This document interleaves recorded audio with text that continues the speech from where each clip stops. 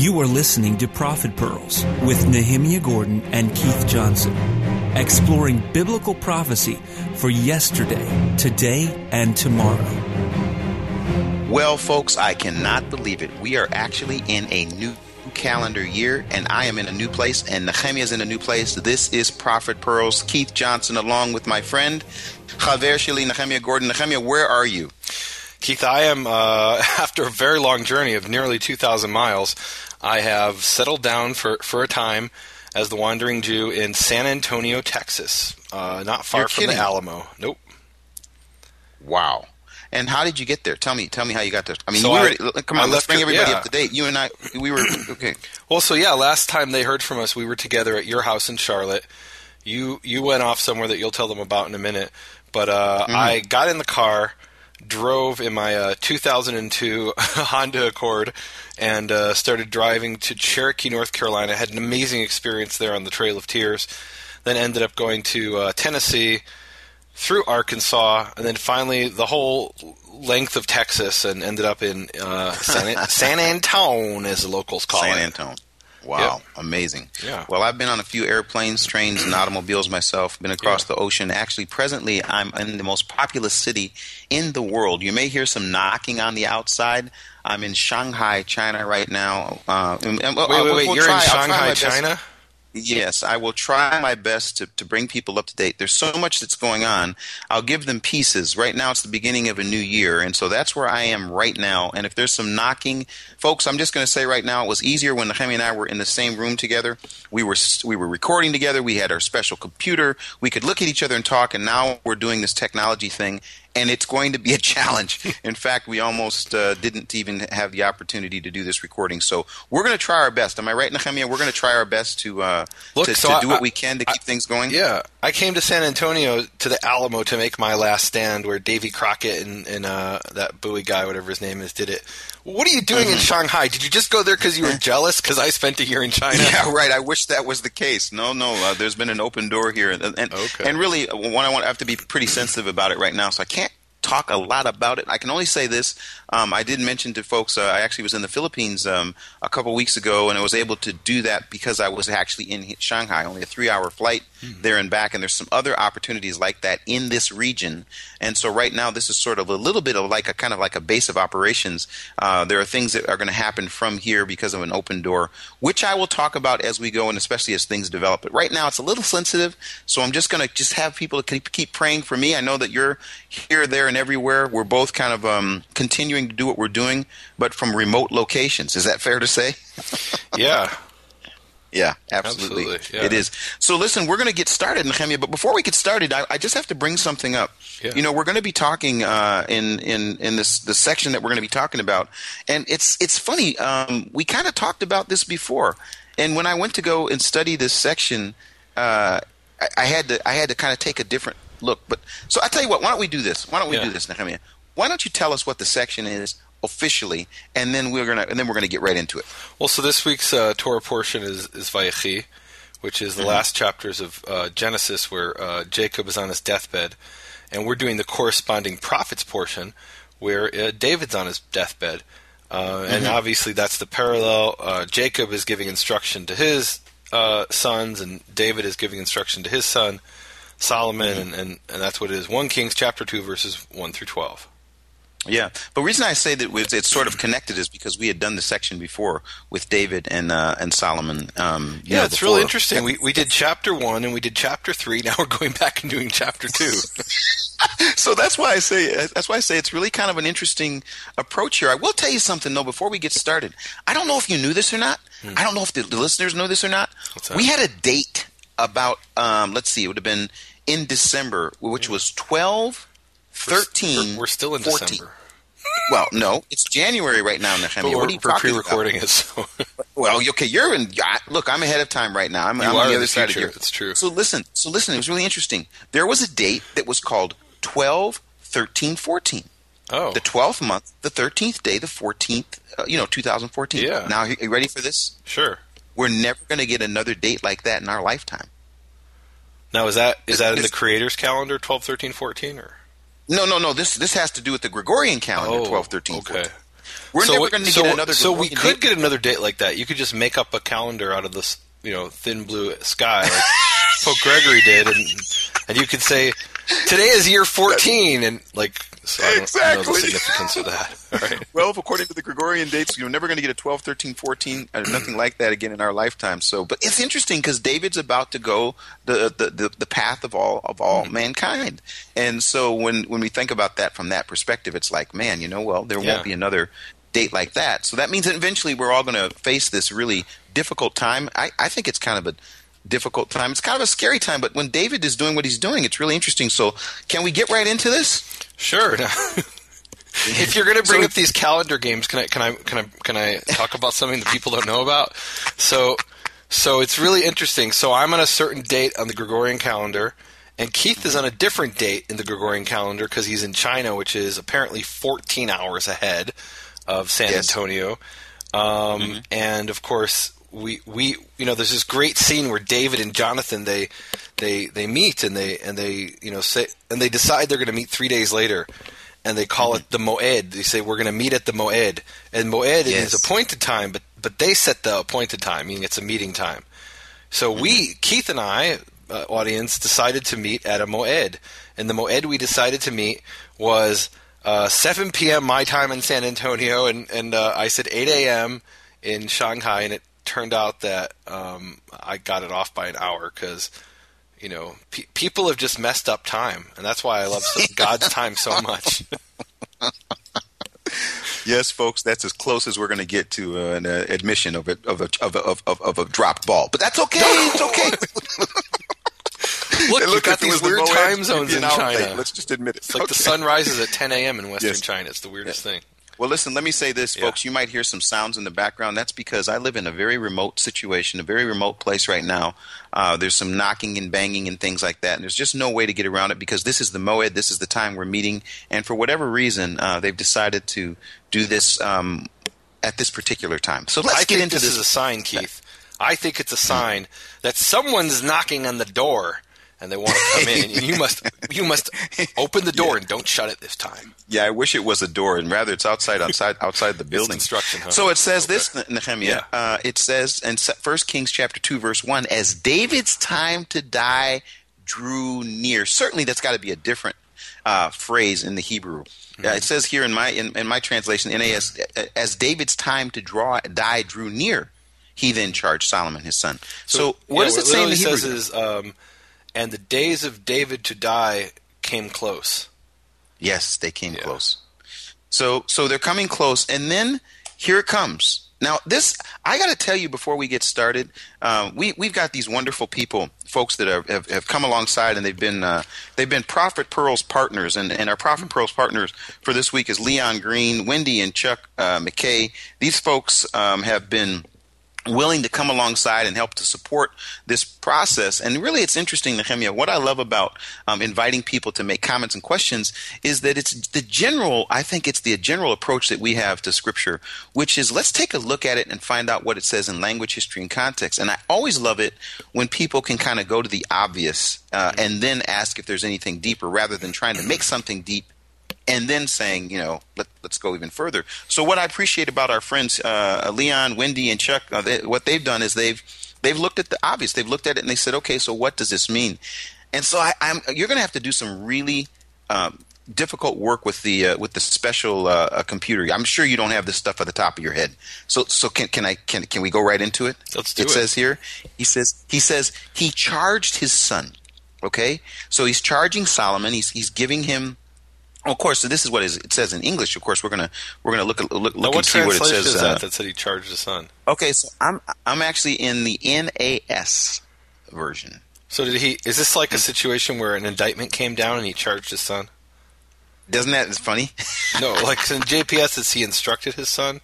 In the Hebrew it says Vayetzav, and he commanded Shlomo his son. Yeah. Yeah. So what was interesting for me is when I looked at the fact that he says that he commanded him, immediately I'm thinking, okay, it sort of feels more biblical to me that he commanded him, the commandments. Yeah. But again, in English, when it says he charged him, it's kind of like, it's like he's telling him, okay, now here's what you have to do.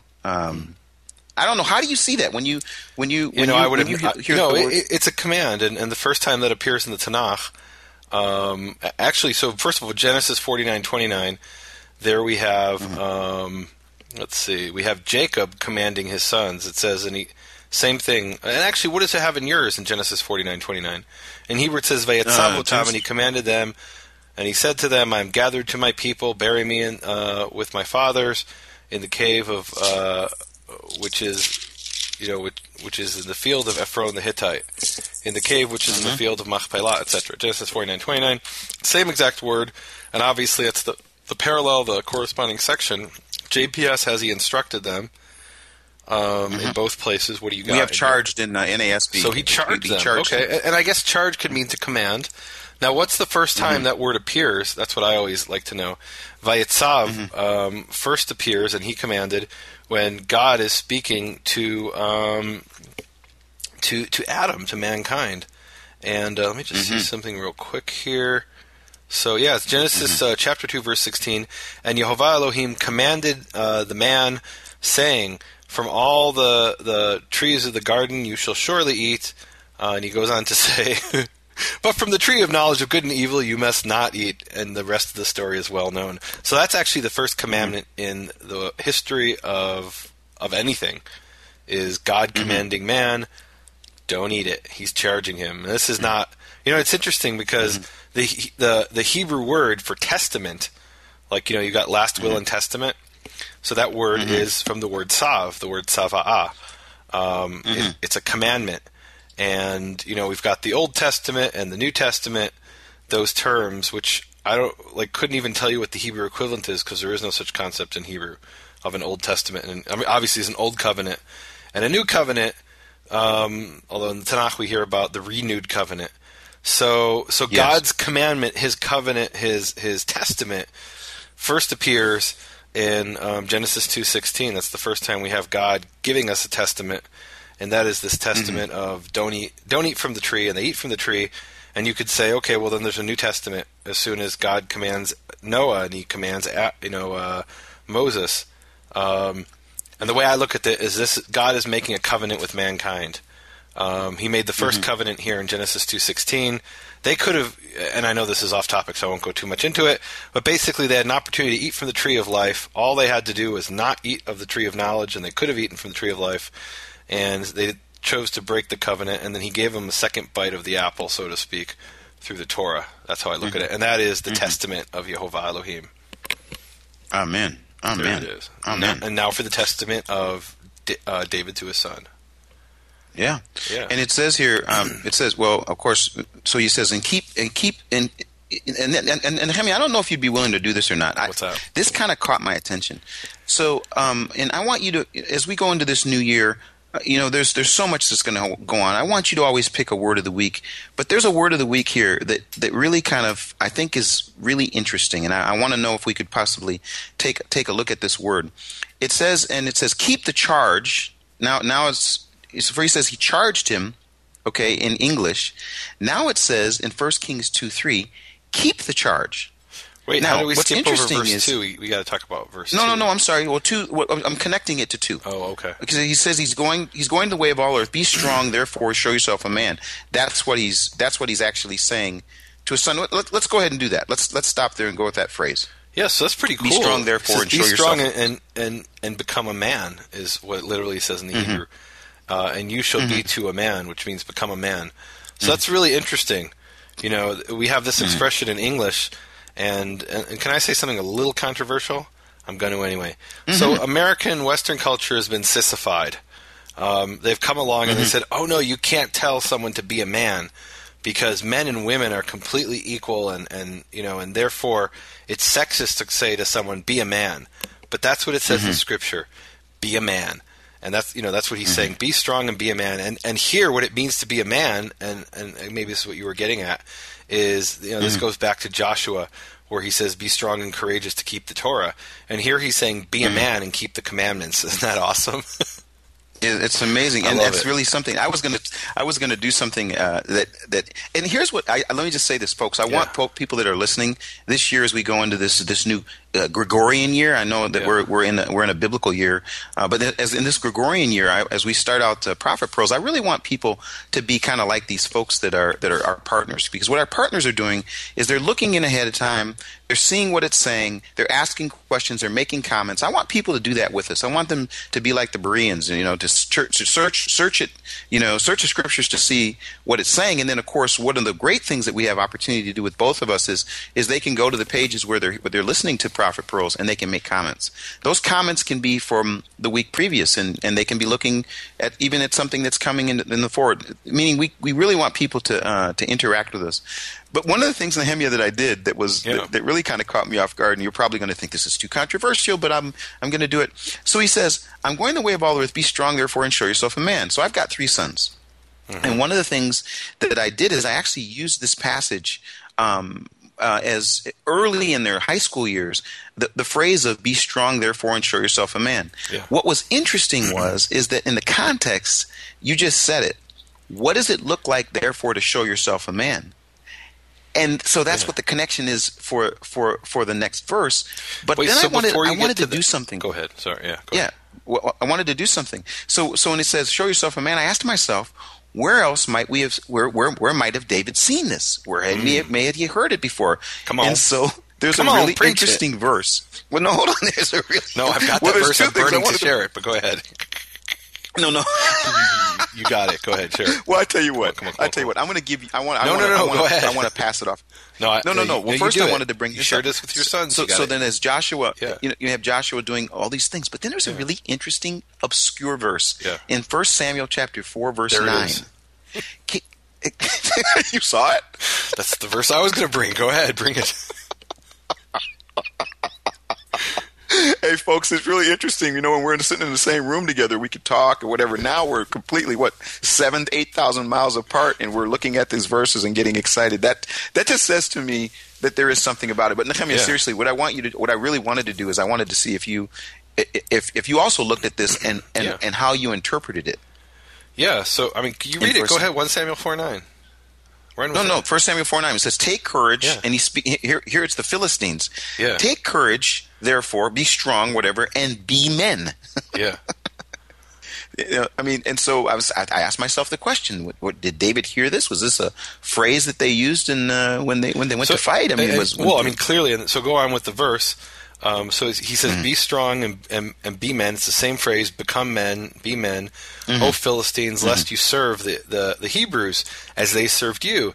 And then he reiterates it: "Be men and v'nilchamtem, and go out to war, engage in battle."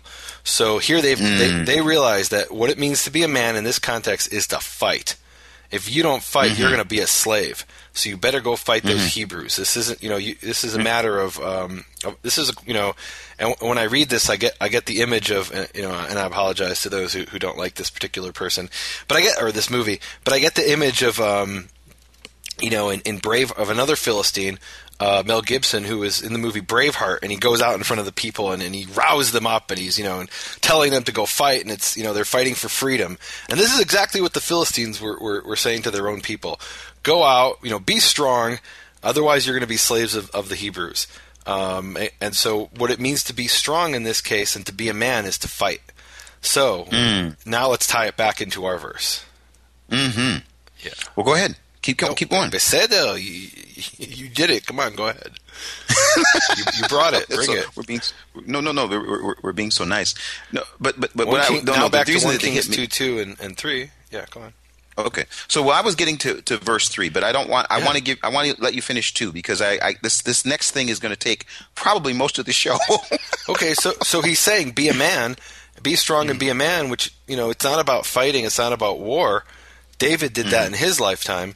For Solomon to be a man, to be strong, means to do what it says in verse 3. It means to keep the Mishmeret Yehovah, the guarded, the thing that Yehovah has given us, the treasure of Yehovah your God, to go in his ways, to keep his statutes, his commandments, and his judgments, and his testimonies, as it is written in the Torah of Moshe, etc., etc. That's what it means to be a man. So there's this phrase, "be strong and be a man," in with the Philistines, and they explain what they mean by it. They mean go to war.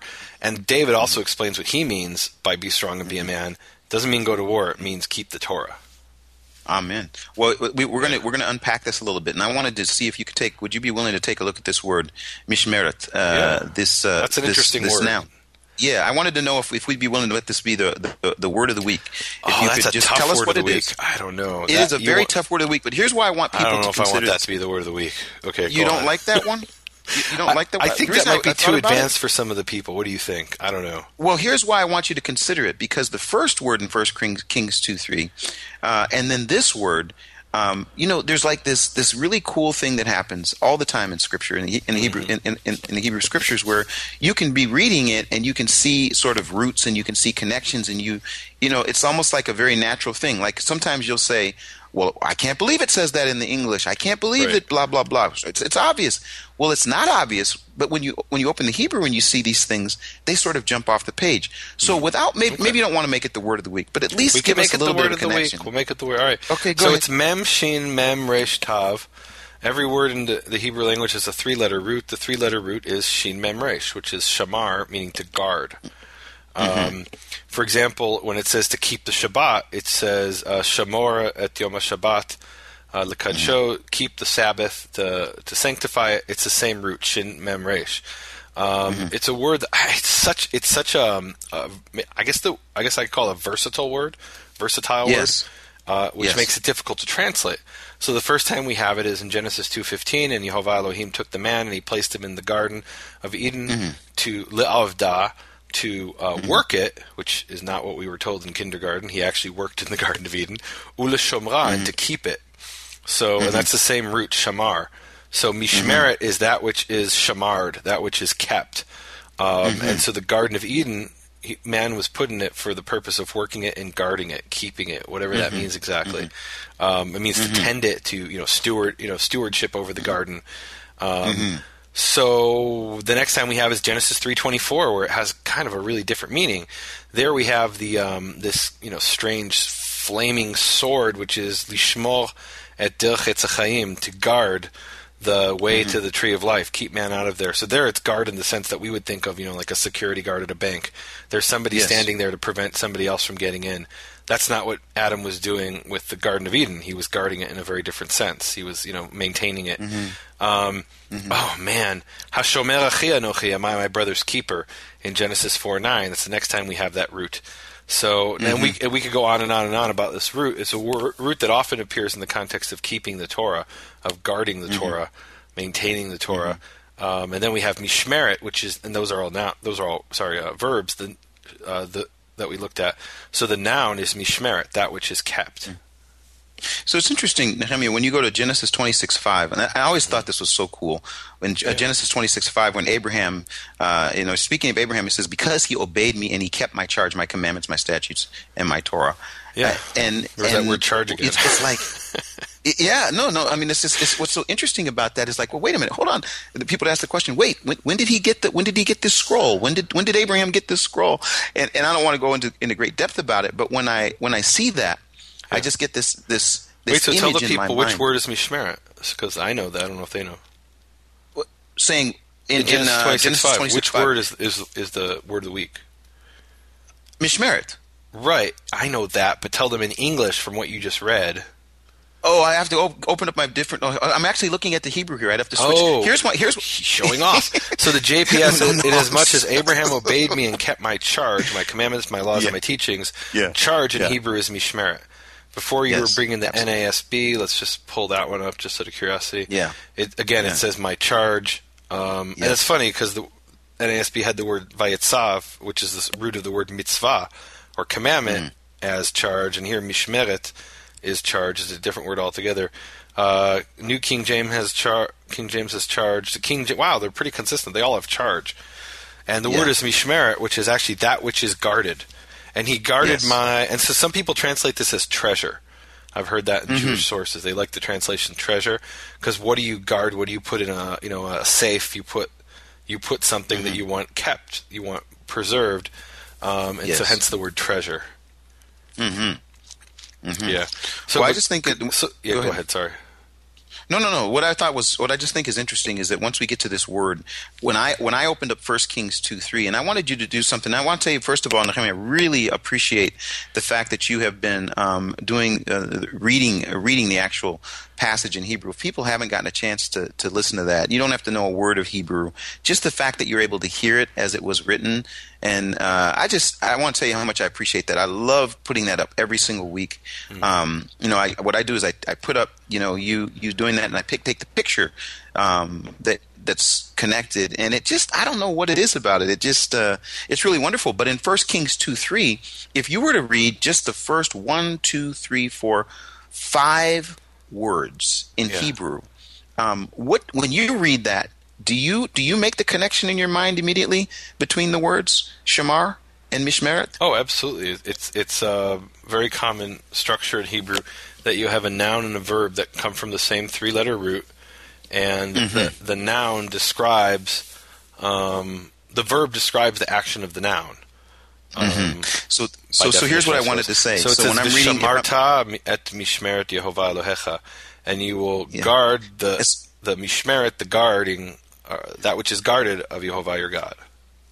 The charge, the treasure, Yes. So what's interesting, so when I look at that, and then I look at my English, immediately I say, Hebrew, there's the 2 words connected, and then in English, they're not connected. Keep and charge. Keep the charge. So it's guard the guarding.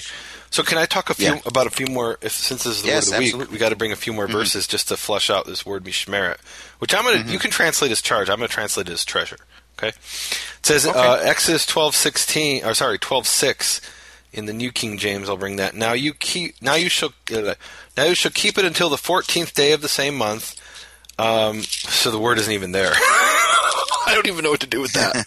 You shall keep it. It's talking about the lamb that you take on the 10th and you keep it until it literally says, and it shall be for you a mishmeret, that which is kept until the 14th day of this month. And the New King James just has it, I guess.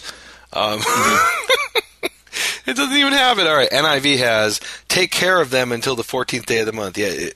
So it has them, take care of them. JPS has you shall keep watch over it until the 14th day of this month. So again, in Hebrew, it shall be for you a mishmeret, a charge, a guard, a treasure, until the 14th day of this month, talking about the Paschal Lamb. Exodus 16:23, it's speaking about the man, or the manna,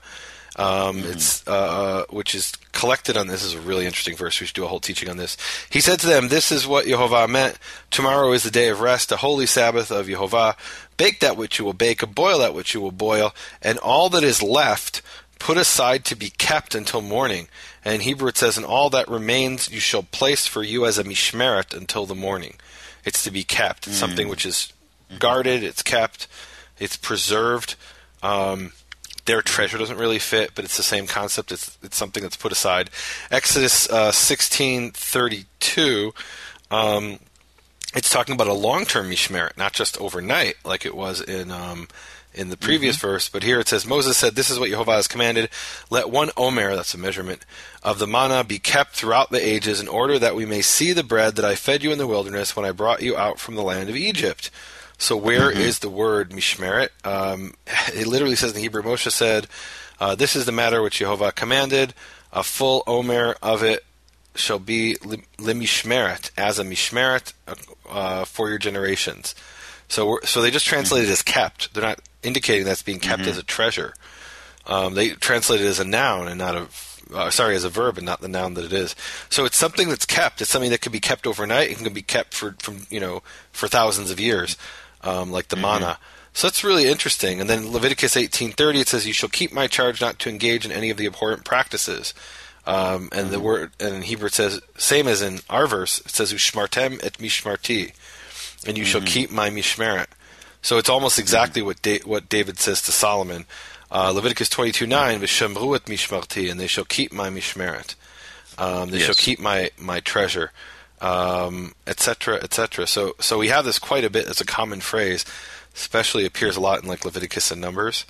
This is why I wanted it to be the word of the week, Nehemiah. It's a really interesting. But it's really difficult to translate. So how are you going to translate this? Treasure, that which is kept, that's a whole mouthful.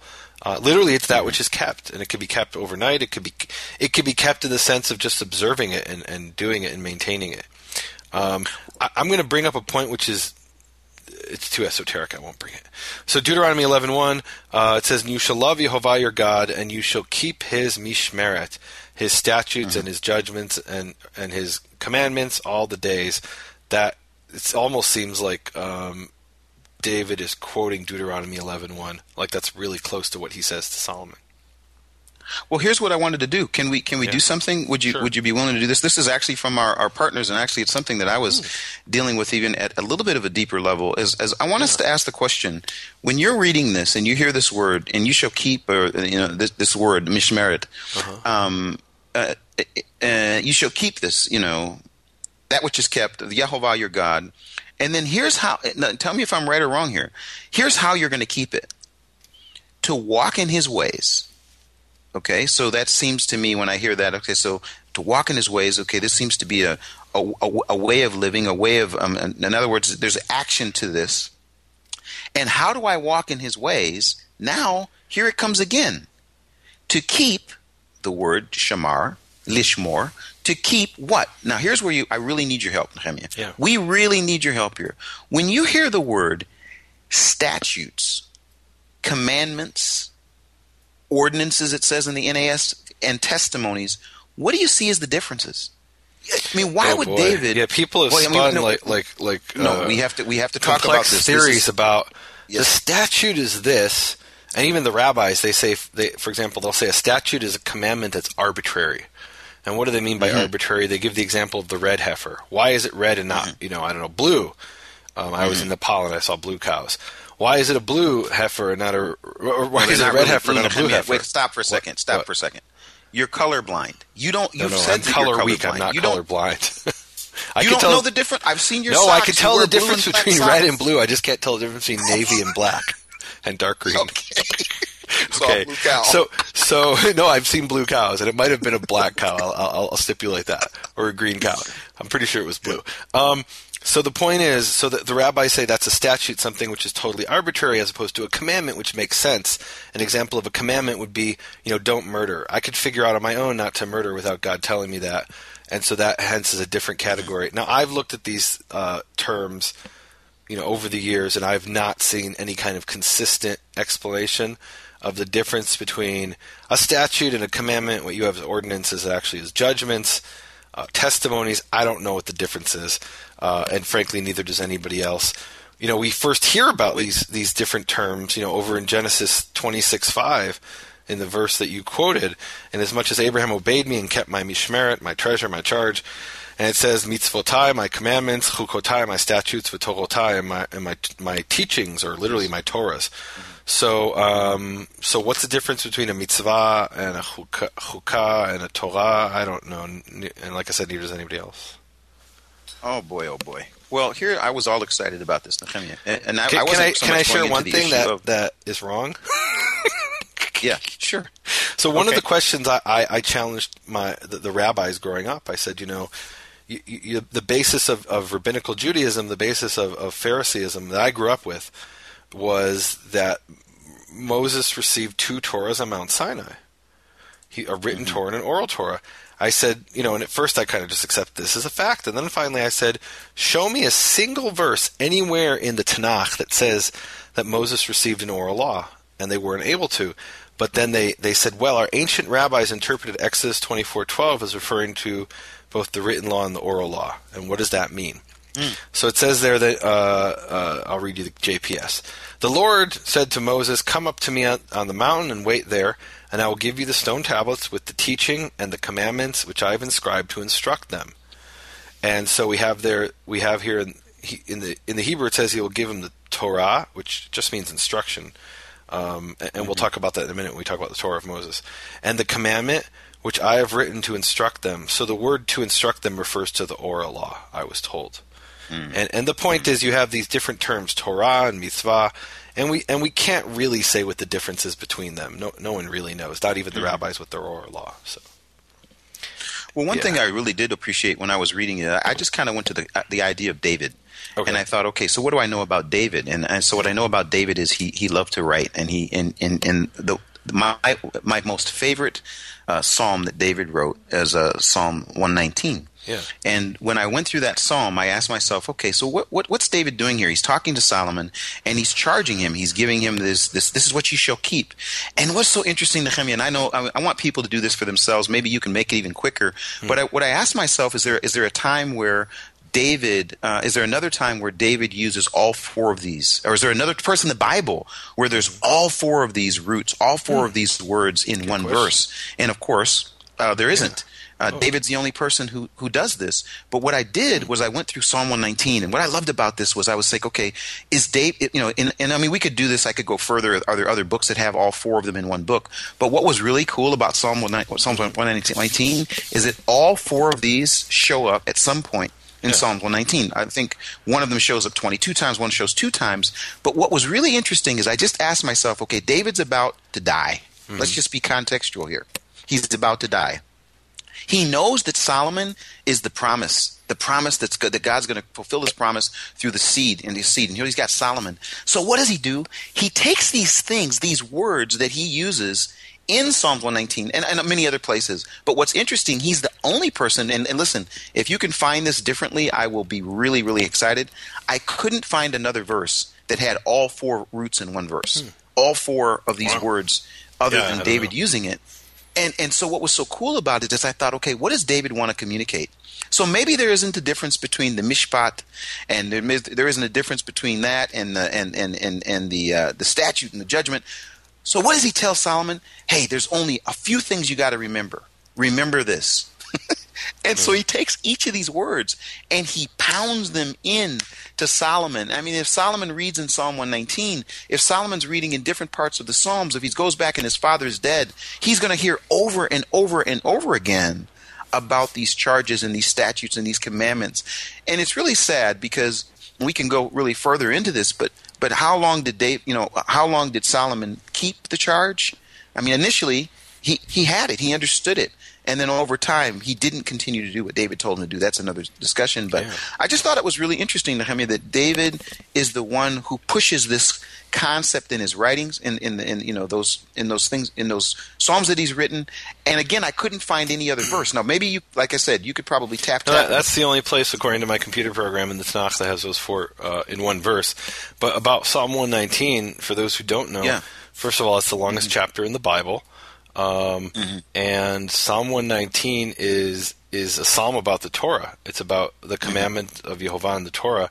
And ancient Jews looked at that and they said there are 10 different words for the Torah in this chapter. And we could do a whole teaching just on what those 10 words are. You just put your finger on 4 of them. But it's been argued that every single verse of Psalm 119 refers to the Torah in some way or another. So, for example, verse 1 just says the Torah. Verse 2 says Edotav, his testimonies. Verse 3 says his ways. Verse 4 says his pikudecha, your precepts, or really your commandments. Can I tell you something funny? Pretty cool psalm. Yeah. I can tell you something funny. When I came to Israel, Nehemiah, before I met you, this was my big deal. I was trying to get reacquainted with Hebrew, and so what I did is I decided to go through Psalm 119. And what was really interesting, I just have to tell you, is that I was going through those verses, and I think I only found 2, maybe 3 verses where I couldn't find a word to describe something about the Torah. In the entire words. How many verses? Yeah, how many verses are there again? Oh, a ton. Verses. I don't know. Anyway, I just, and my friends brought this up also. 176 in the Hebrew. 176. But the interesting thing about it is David is saying, listen, Solomon, I'm going to take these 4 concepts and make sure you understand these 4 concepts in this one thing. This is what you're to do, is you're to keep this charge, to walk in his ways. And how will you do it? By keeping it. Let me please read it in English here for our folks that are looking in the English Bible. To keep his statutes, his commandments, his ordinance, and his testimonies. And then we get to according to what is written in the Torah of Moses. I just think if he didn't get it, he's going to get it there. Make sure you understand what's in the Torah. Yeah. So can we talk about that phrase, the Torah of Moses? Absolutely, yes. Okay, so that's a pretty cool phrase. So here's something we have to point out. The word Torah simply means instruction. And what exactly is the difference between instruction and the commandment? That's not entirely clear, but we see examples of it. For example, in Leviticus, we'll see, this is the Torah, Leviticus 6:2, this is the Torah of the burnt offering. This is the Torah of the flour offering in Leviticus 6:7, Leviticus 6:18, this is the Torah of the sin offering. So it seems to have this sort of ritual connotation, although maybe not. Exodus 12:49 is speaking about it says there will be one Torah for the native born and the sojourner who sojourns among you. Now, what does Torah mean in that verse? Because Torah has two really related but different meanings. One is the narrow sense of a specific commandment, or a specific set of commandments, like the commandments concerning the burnt offering. And maybe Exodus 12:49, when it says one Torah for the native born and the sojourner, it's referring to the way that the Passover sacrifice is brought, because that's what it's talking about in Exodus 12. Or maybe it means one Torah in the sense of the collective body of divine instruction. And that collective body of divine instruction, that is called Torat Moshe, the Torah of Moses, or Torat Yehovah, or a few other variations of that. So, for example, Exodus 13:9, it says, "Shall be a sign upon your hand and a memorial between your eyes, in order that the Torah of Yehovah will be in your mouth." So their Torah of Yehovah isn't a specific commandment, like a ritual commandment, like the commandment of the Passover sacrifice or the commandment of the burnt offering. Their Torah Yehovah is the collective body of divine instruction. And there's where, of course, Karaite Jews and rabbinical Jews will have kind of a disagreement. We'll say, well, wait a minute. If there's a second body of divine instruction that was given at Sinai, how come Torah, in that collective sense, is never referred to in the plural? It's only in the narrow sense, where we'll have the Torah of the burnt offering and the Torah of the Passover. There, you'll have a narrow definition, or you'll have a plural. So I hope that wasn't too confusing. But a few verses that refer to the Torah of Moses. It's pretty cool. So, for example, Joshua 8:31, one of my favorite verses, and of course, from my perspective as a Karaite Jew, this proves there was no oral law, but that's a different question. It says, "Ka'asher tziva Moshe eved Yehovah," as Moses, the servant of Yehovah, commanded the children of Israel, as it is written in the book of the Torah of Moses, etc., etc. So here it's talking about they're building the altar at Mount Ebal. And actually, the verse I was looking for that proves the written Torah is a different verse in that area. But whatever. Here in Joshua 8:31, and that was actually a place. Now, did you go with me to Mount Ebal? No, you didn't. I went with Yoel. Have you ever been to the altar at Mount Ebal? Yes, I went by myself. Okay, it's a pretty cool place. It's an altar described in Joshua 8:31. I've been there. Keith has been there. Others have been there. And there it mentions, as it is written in the book of the Torah of Moshe. So there we have this idea that even in the time of Joshua, as early as that, there was a book called the Book of the Torah of Moshe. Amen. And then it was in Joshua 8:32, it says, "And he wrote there on the stones the copy of the Torah of Moshe, which he wrote before the children of Israel." So next to this altar on Mount Ebal in northern Israel, it was at some time, and maybe it's still there buried, is a copy of the Torah of Moshe. So this was a clearly defined written book. Okay, another verse that has it is 2 Kings 14:6. It also says, as is written in the book of the Torah of Moshe. 2 Kings 23:25. Also, it says, also mentions the Torah of Moshe. Malachi 3:22. It says, "Remember the Torah of Moshe, my servant."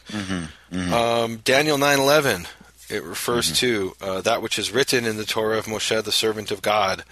And there's a bunch of other verses. I'm not going to bring them all.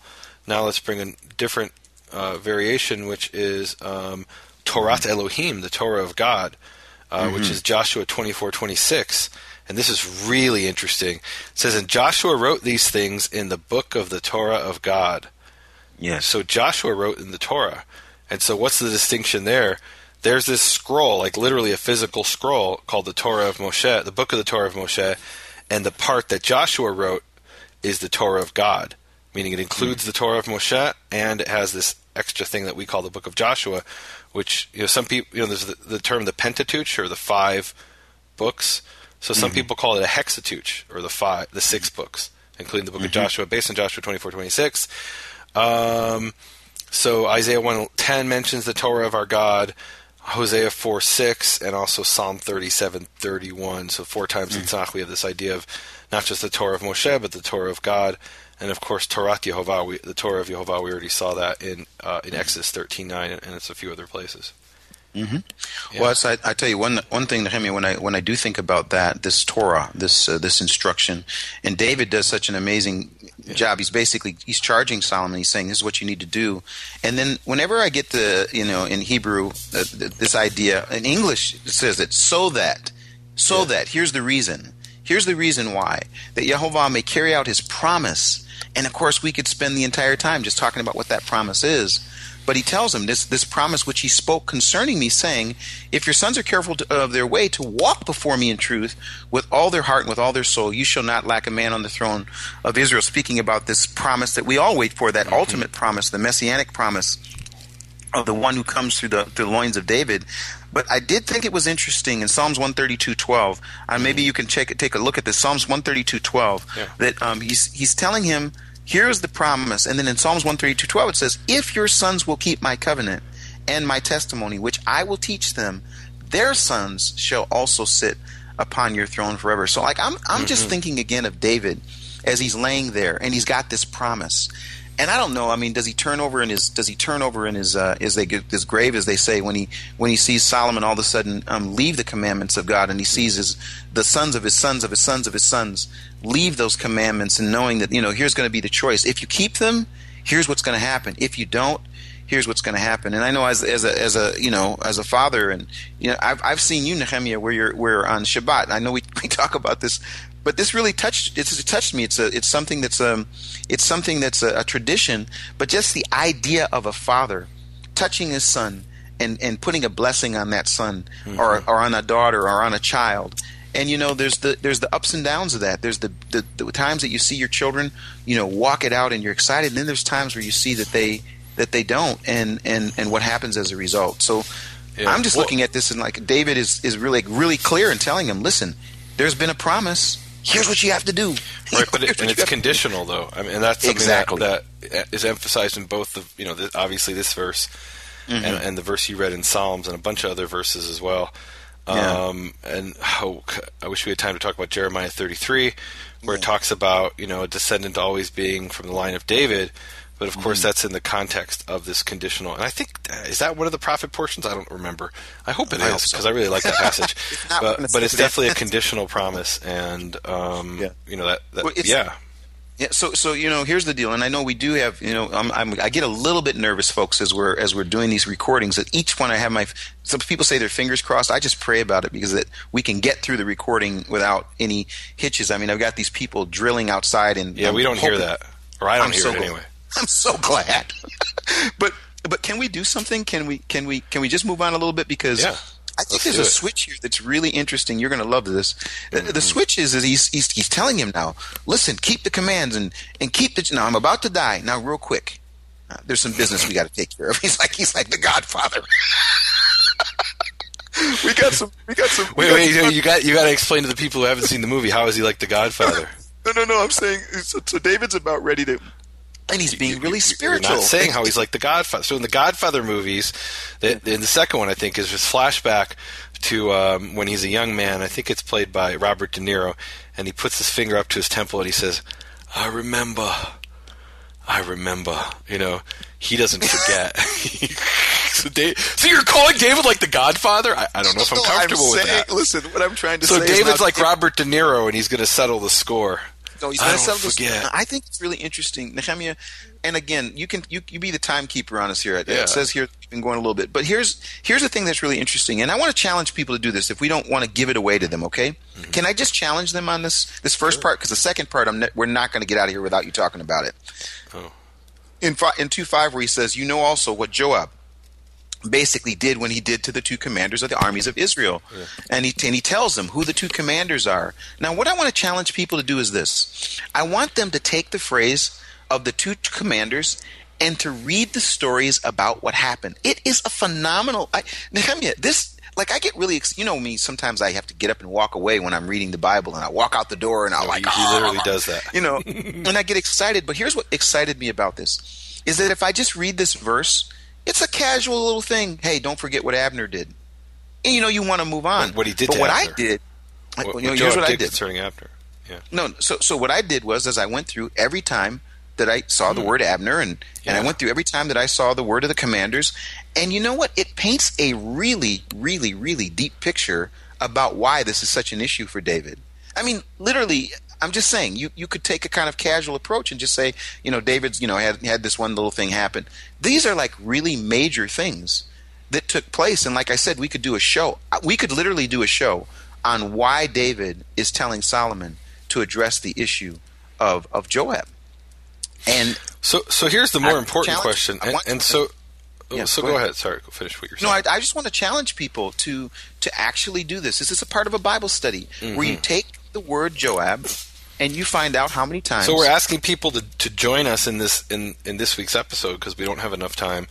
So if you cannot say you've listened to this episode until you've gone and done this part of the study on your own.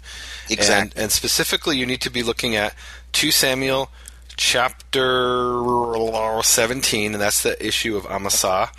You'll read that whole chapter, 2 Samuel 17. That's the story of Absalom, and you'll find out what happened to Amasa there. And then it's going to be in 1 Samuel chapter...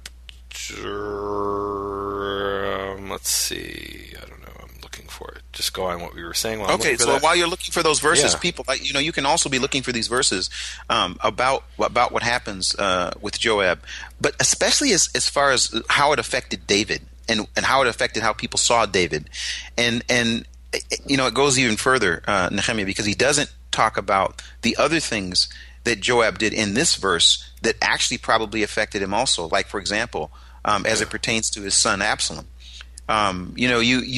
You get a sense when you're reading it, the weight of what David is saying to Solomon regarding this man. Now, what I wanted to do, and I kind of wanted to give you the softball on this, if it's okay. Yeah. And maybe you found the other verse you want to say what those are. I'm looking for that means no. Go ahead. So no, then, while he's it's okay. It's okay because there's 3 sections here, and if I want to get to the one that I want to really have you to talk about, if that's okay. Can I keep reading? Yeah. So then it says here, as it pertains to him, he says he shed blood of war and peace, and he put the blood of war in his belt. So act according to your wisdom. And then it says this phrase, and do not let his gray hair go down to Sheol in peace. Yeah. Sheol. Okay. Yeah. So what's that talking about, Nehemiah? Yeah. What is Sheol? Sheol is the realm of the dead. And if you go and read Ecclesiastes chapter 9, verses 1 through 10, it describes what happens with Sheol. Everyone goes to Sheol, the good and the bad, and you're in a state of sleep there. There's no thought and knowledge and action in Sheol where everyone is going. Okay, so awesome. That's why we read in, for example, Daniel and other places, Isaiah 26, about the resurrection being described as being woken up. Because there's, the way it's in the Tanakh view, you're in a state of soul sleep in Sheol until you're awoken at the resurrection. So the 2 sections to read are 2 Samuel chapter 3 about Abner, and 2 Samuel chapter 17 about Amasa. Awesome. And then if you have some energy and some time, look at some other passages there with him and their interactions, and you might be even understand why this is such a big deal. Well, to get deal. the context, especially about Avner, you need to go back and look at the interaction he had with Joab's brother Asael, who he murdered or killed, I should say. Yes. So it's a whole complex web. But here's the question I have. So he's telling Solomon to deal with Joab. How come he didn't deal with Joab himself? Yeah, that's such a great question. What's the answer? I don't know. I think he wasn't strong enough. You don't think he had... Meaning Joab was his general, and he was dependent on Joab. And maybe he was psychologically dependent on Joab. And he didn't feel like he could do it. Now, the other situations we hear about, he gave his word he wouldn't deal with them, and so he's leaving them for Solomon. That's a great in the following, but Joab, he didn't give Joab his word. I think he was afraid of Joab. I think it pretty much says that he was psychologically dependent on Joab and didn't think he could do it with didn't think his kingdom would stand without this general. And once his son took over, okay, then it could be dealt with. Wow, that's interesting. Well, the next person that we talk about, again, people can go and they can see this. It's really a touching story for David as he goes and finds people that will actually support and help him in the process of really a difficult time in his life. And then it's interesting because then at the end of his life he says, now remember, make sure that you treat this person, and not only this person, but also I think it says here even his sons. Am I right here?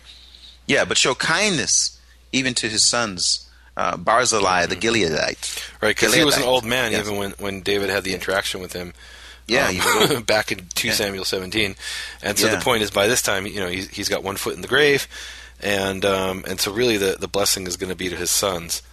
Okay. Yeah. Now here's the big challenge for you. Now this is where I got to. Yeah. I want you to go to 1 Kings 2:8. You did an amazing. Remember the teaching we talked about? You called it one of the best teachings you've ever done. It was absolutely the shimmy teaching. About the shimmy teaching, and it really is really interesting because we went to the issue of his name and listen to me and all that. So David takes this really beautiful approach to let shimmy let shimmy be shimmy, and then he gets to his deathbed. And he brings this guy's. I don't forget. He brings this guy's name up, and so when you read that, how do you? Yeah. What's your thought when you hear David? I think his point with Shimei is keep an eye on this guy. He's dangerous. Keep an eye on him. I gave my word not to kill him, so I'm not going to touch him. You keep your eye on him, and so he doesn't tell him to kill him. He says you'll know what to do. All right, and he says, and you'll bring down his old age with blood to Sheol. And look, so what happens, and obviously this isn't in the portion, so we can't talk too much about it, but what ends up happening is he says, he says to Shimei, look, you can live the rest of your life here without a problem, just don't make trouble. Don't leave Jerusalem, I want to be able to keep my eye on you. And Shimei accepts this, and then he breaks the terms, and he gets executed because he violated the order of a king. Mm-hmm. So Shimei had a chance to live out his days in peace, but Shimei was Shimei. Shimei was Shimei's worst enemy. Yeah, and you can't change that. You can't change that. So it's interesting, Nehemiah. I'm going to transition because we didn't get a chance to talk. But imagine now, David is at the end of his life, and this has actually had me think a lot about Nehemiah, some situations that I've actually been dealing with over the last month or so. I had 2 people who actually died. One of them was a man who was a mentor of sorts. His name was Dr. Miles Monroe, and he all he talked about was purpose and living your purpose. He says one of the worst things, one of the saddest things is to go by a graveyard. And you look in a graveyard and you see how many things are in that grave where people never did it because they had too many excuses and issues and they never really lived it out. And then the other one was a young man that I worked with named Orlando Thomas, who died of Lou Gehrig's disease. Both of these men died on the same day. One in a tragic plane accident. Yeah, one in a tragic plane accident. The other one died at age 42 with Lou Gehrig's disease, and he wore the number 42, and it was on his birthday. Wow. And so as I was just dealing with these things, I thought about David, and I thought about my own life, and I thought about ministry, and I thought about putting it all on the line, doing everything that I can do while I have breath. And then so that when that day comes, if I have a chance to look into my son's eyes and charge them as David did, that I can also say, I've done what God has called me to do. And so that kind of leads to a little bit. I don't want to cut things too short, but we're going a little bit long. I want to give a chance to talk a little bit about what we are doing. I mean, we're in different parts of the world right now, but we're still ministering, and and we're doing things that are interesting. I want to hand it over. Is there can you update us on what's so this is the ministry minute. So you go first. Go ahead. Okay, thank you. So for me right now, it's the beginning of this calendar year, and we really had a push at the end of this last year to give people as many as opportunities as possible. I have to raise a white flag. I did something really, really radical, and as of right now, those that are listening can actually experience it. You used to make fun of us, Nehemiah, at BFA. You'd say, "What's this premium content library? What's this premium content library?" I still make fun of you. Go on. No, don't. You don't make fun of me. No, but let me just say something. We decided to do something. We have to realize one of the best ways for people to experience something is to give it away. And so what we're doing now is we're doing a 7-day free trial for people to actually go in and see what's in the premium content library. And if they like it, great.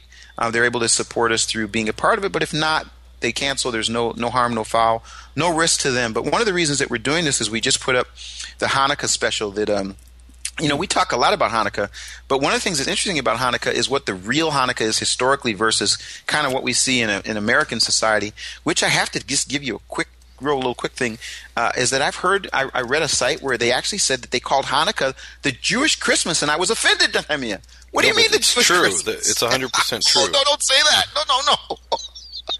No, so anyway. Hanukkah, the way it's observed today in America, has little resemblance to the way it was observed, even in the time of even when I was growing up, but definitely in the way when my grandmother was growing up. At the most you might get Hanukkah gelt, which was, a few dollars to go buy yourself a present. This idea of 8 days of gifts, and come on, that's a Christmas wannabe. All I got to say is we did an amazing 30-minute episode. It's available right now. You can watch it. No harm, no foul. Like I said, no risk, great reward. But with BFA, what we're doing is we're inspiring people around the world to build a biblical foundation for their faith. And how we're doing that is every opportunity, Prophet Pearls, Scripture Bites, the Hanukkah Project, Time Will Tell, Now is the Time. All of these things now available. I think there's over 100 available on our site, bfainternational.com. You can go and you can see them. And literally, it's our way of saying, look, we really do need your help. But, hey, first, why don't you take a look and see if it's something that's in line with what you're trying to do in building your faith. And if so, consider becoming a part of the Premium Content Library. That's my Ministry Minute right now.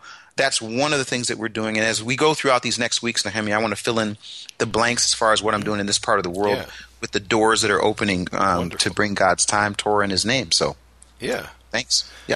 Hallelujah. Well, I want to just, you've got your ministry, Biblical Foundations Academy International. My ministry is Makor Hebrew Foundation. That's M-A-K-O-R, Makor. That's the Hebrew word for source. It refers to Yehovah being the source of the living water. And I just want to give a shout out to my support team, those who have supported my ministry. Those are the trumpeters who are standing with me on the wall, I call them. And for everybody who's listening right now, I want you to put down your cup of coffee. And more importantly, this week, I'm going to ask you to put down your checkbook and put down your credit card, at least as pertains to my ministry. Instead, I'm going to ask you to do something really radical. I'm not going to ask you for money. I'm going to ask you to join me in prayer, because I really, really need people to support my ministry with prayer. So please turn your hearts to our Father in heaven, to Yehovah, the creator of the universe, and pray for my ministry, for me to be able to get the message out. I'm really struggling with that in many ways. And obviously money is really important for doing that, but even more important is prayer. So please, this week I'm just going to ask you to pray for me and pray for my ministry. My website, nehemiaswall.com, is one of the main avenues where I get out information. Please just pray for everything I'm doing. I do want to ask people to go to iTunes, and if you're interested in getting this podcast on a weekly basis, we actually have this really cool thing where we can hack into your phone, and we sneak into your phone, and it automatically will download this episode. And I'm joking, we don't actually hack into your phone. But if you go to iTunes and you subscribe to this podcast using an iPhone, or if you're on a normal phone like mine, an Android, you can use various podcast programs. I use Pocket Casts. There's another one called, Podcast Republic, and various other ones like that. Some of them are free. And you subscribe to the Nehemiah's Wall podcast, and every week you'll get the Prophet Pearls, you'll get the Torah Pearls, and you'll get other audio teachings that I'm doing. One of the ways you could really help us is go to iTunes and give us a rating or review on Nehemiah's Wall podcast. And what that does is it actually gets the podcast in front of other people. So someone will go into iTunes looking for, hey, I want a podcast, something to do with Torah, and they'll put that in. And if we have more ratings and reviews, more people get to see it. It's actually really cool. I'm very excited about this. I actually went in the other day to iTunes, and my podcast, which includes Prophet Pearls and Torah Pearls and other things, it's called the Nehemiah's Wall podcast. So it has, as of, and obviously it's pre-recorded, so it might be more now, but it has a very good number. I think it was 26 ratings and reviews. And as a result, when you go into the Judaism section on iTunes, it's listed as the number one actually, now it's 27. Yesterday it was 26. It's listed as the number one program under the in the Judaism section as something like hot, new and noteworthy. That's what it's called. There's a section called New and Noteworthy, and the number one podcast of New and Noteworthy is Nehemiah's Wall podcast. So I really appreciate everybody who's been out there doing the ratings and reviews and joining me in prayer. And please turn your heart to your Father in heaven and pray for my ministry. Makor Hebrew Foundation, NehemiahsWall.com. Thank you. Amen. Thank you. Well, it's as I mentioned before, Nehemiah, we try our best to stay within about an hour. We're a little over. The two verses that were left actually have to do with what happened to David. We know because the beginning of the story tells us that he's about to die. And it says, and he slept with his fathers, and he was buried in the city of David. The days that David reigned over Israel were 40. 7 years he reigned in Hebron and 33 in Jerusalem. And Solomon sat on the throne of David his father, in his kingdom, and I love this, was firmly established. I don't know. When we have our next one, I won't do it. What are you talking about? I have a 30-minute teaching just on that word firmly. It was firmly established, and I'm going to share it. There's nothing going to stop me from sharing that. I actually do, but I'm not going to share it. So just look in the Hebrew for those who want, and I wish this had been the word of the week. The word there, where they translate it firmly, it's the last word of the verse, the last word of the section, it's the word me'od. And it says, Vatikon malchuto, and his kingdom was established, me'od. And oh man, we could have so much fun teaching about that. Me'od, for those who don't know, didn't you have a teaching? Is that on the Open Door series? Yeah, somewhere you had a teaching about the word me'od and the Shema. Where is that? Yeah. It's in one of those many, that's why I'm telling you, people, there's so many hours of teaching, I don't even know where everything is. But I'm pretty sure it's in the Open Door series, in one of the episodes where Keith is talking, and he speaks about how it says, and it has the Shema, it says, Shema Yisrael, Yehovah Eloheinu, Yehovah Echad, Hear, O Israel, Yehovah is our God, Yehovah is one, Ve'ahavte et Yehovah Elohecha, and you shall love Yehovah your God, B'chol avavcha, with all your heart, U'b'chol nafshecha, and with all your soul, U'b'chol me'odecha, and with all your me'od. And here his kingdom was established. Me'od. Hallelujah. That is a powerful thing. Oh, man, we could have a lot of fun teaching on that. Well, I will say this, Nehemiah. I don't know, every week's going to be a challenge. I know we're going to have our issues with time. You're going to get confused about what time it is and all those sorts of things. We've got technology. I'm on Yehovah's time, not the time of the Chinese Communist Republic. Yeah, the doors are flinging open on so many different levels. We want people to pray for us. In the meantime, do this. Everyone keep reading, keep studying, and we're going to keep on working as the opportunity comes. So is there anything else you'd want to say? I just want to end with a prayer. May I do that? Amen. Do that. Yes. Yehovah Avinu Shebashamayim, Yehovah our Father in heaven. Yehovah, I look forward to the day where the descendant of David, who sits on the throne, the one who will come and he will keep your mishmeret, he will keep your treasure, and he will teach us to keep your treasure. Amen. And he will sit on your throne, on the throne of David, of your people, of the kingdom, and his kingdom will be established firmly. His kingdom will be established me'od. May it be soon, Yehovah. Amen. Amen. Amen. Amen. Amen. Thank you for listening to Prophet Pearls with Nehemiah Gordon and Keith Johnson. For more information, please visit nehemiahswall.com and bfainternational.com.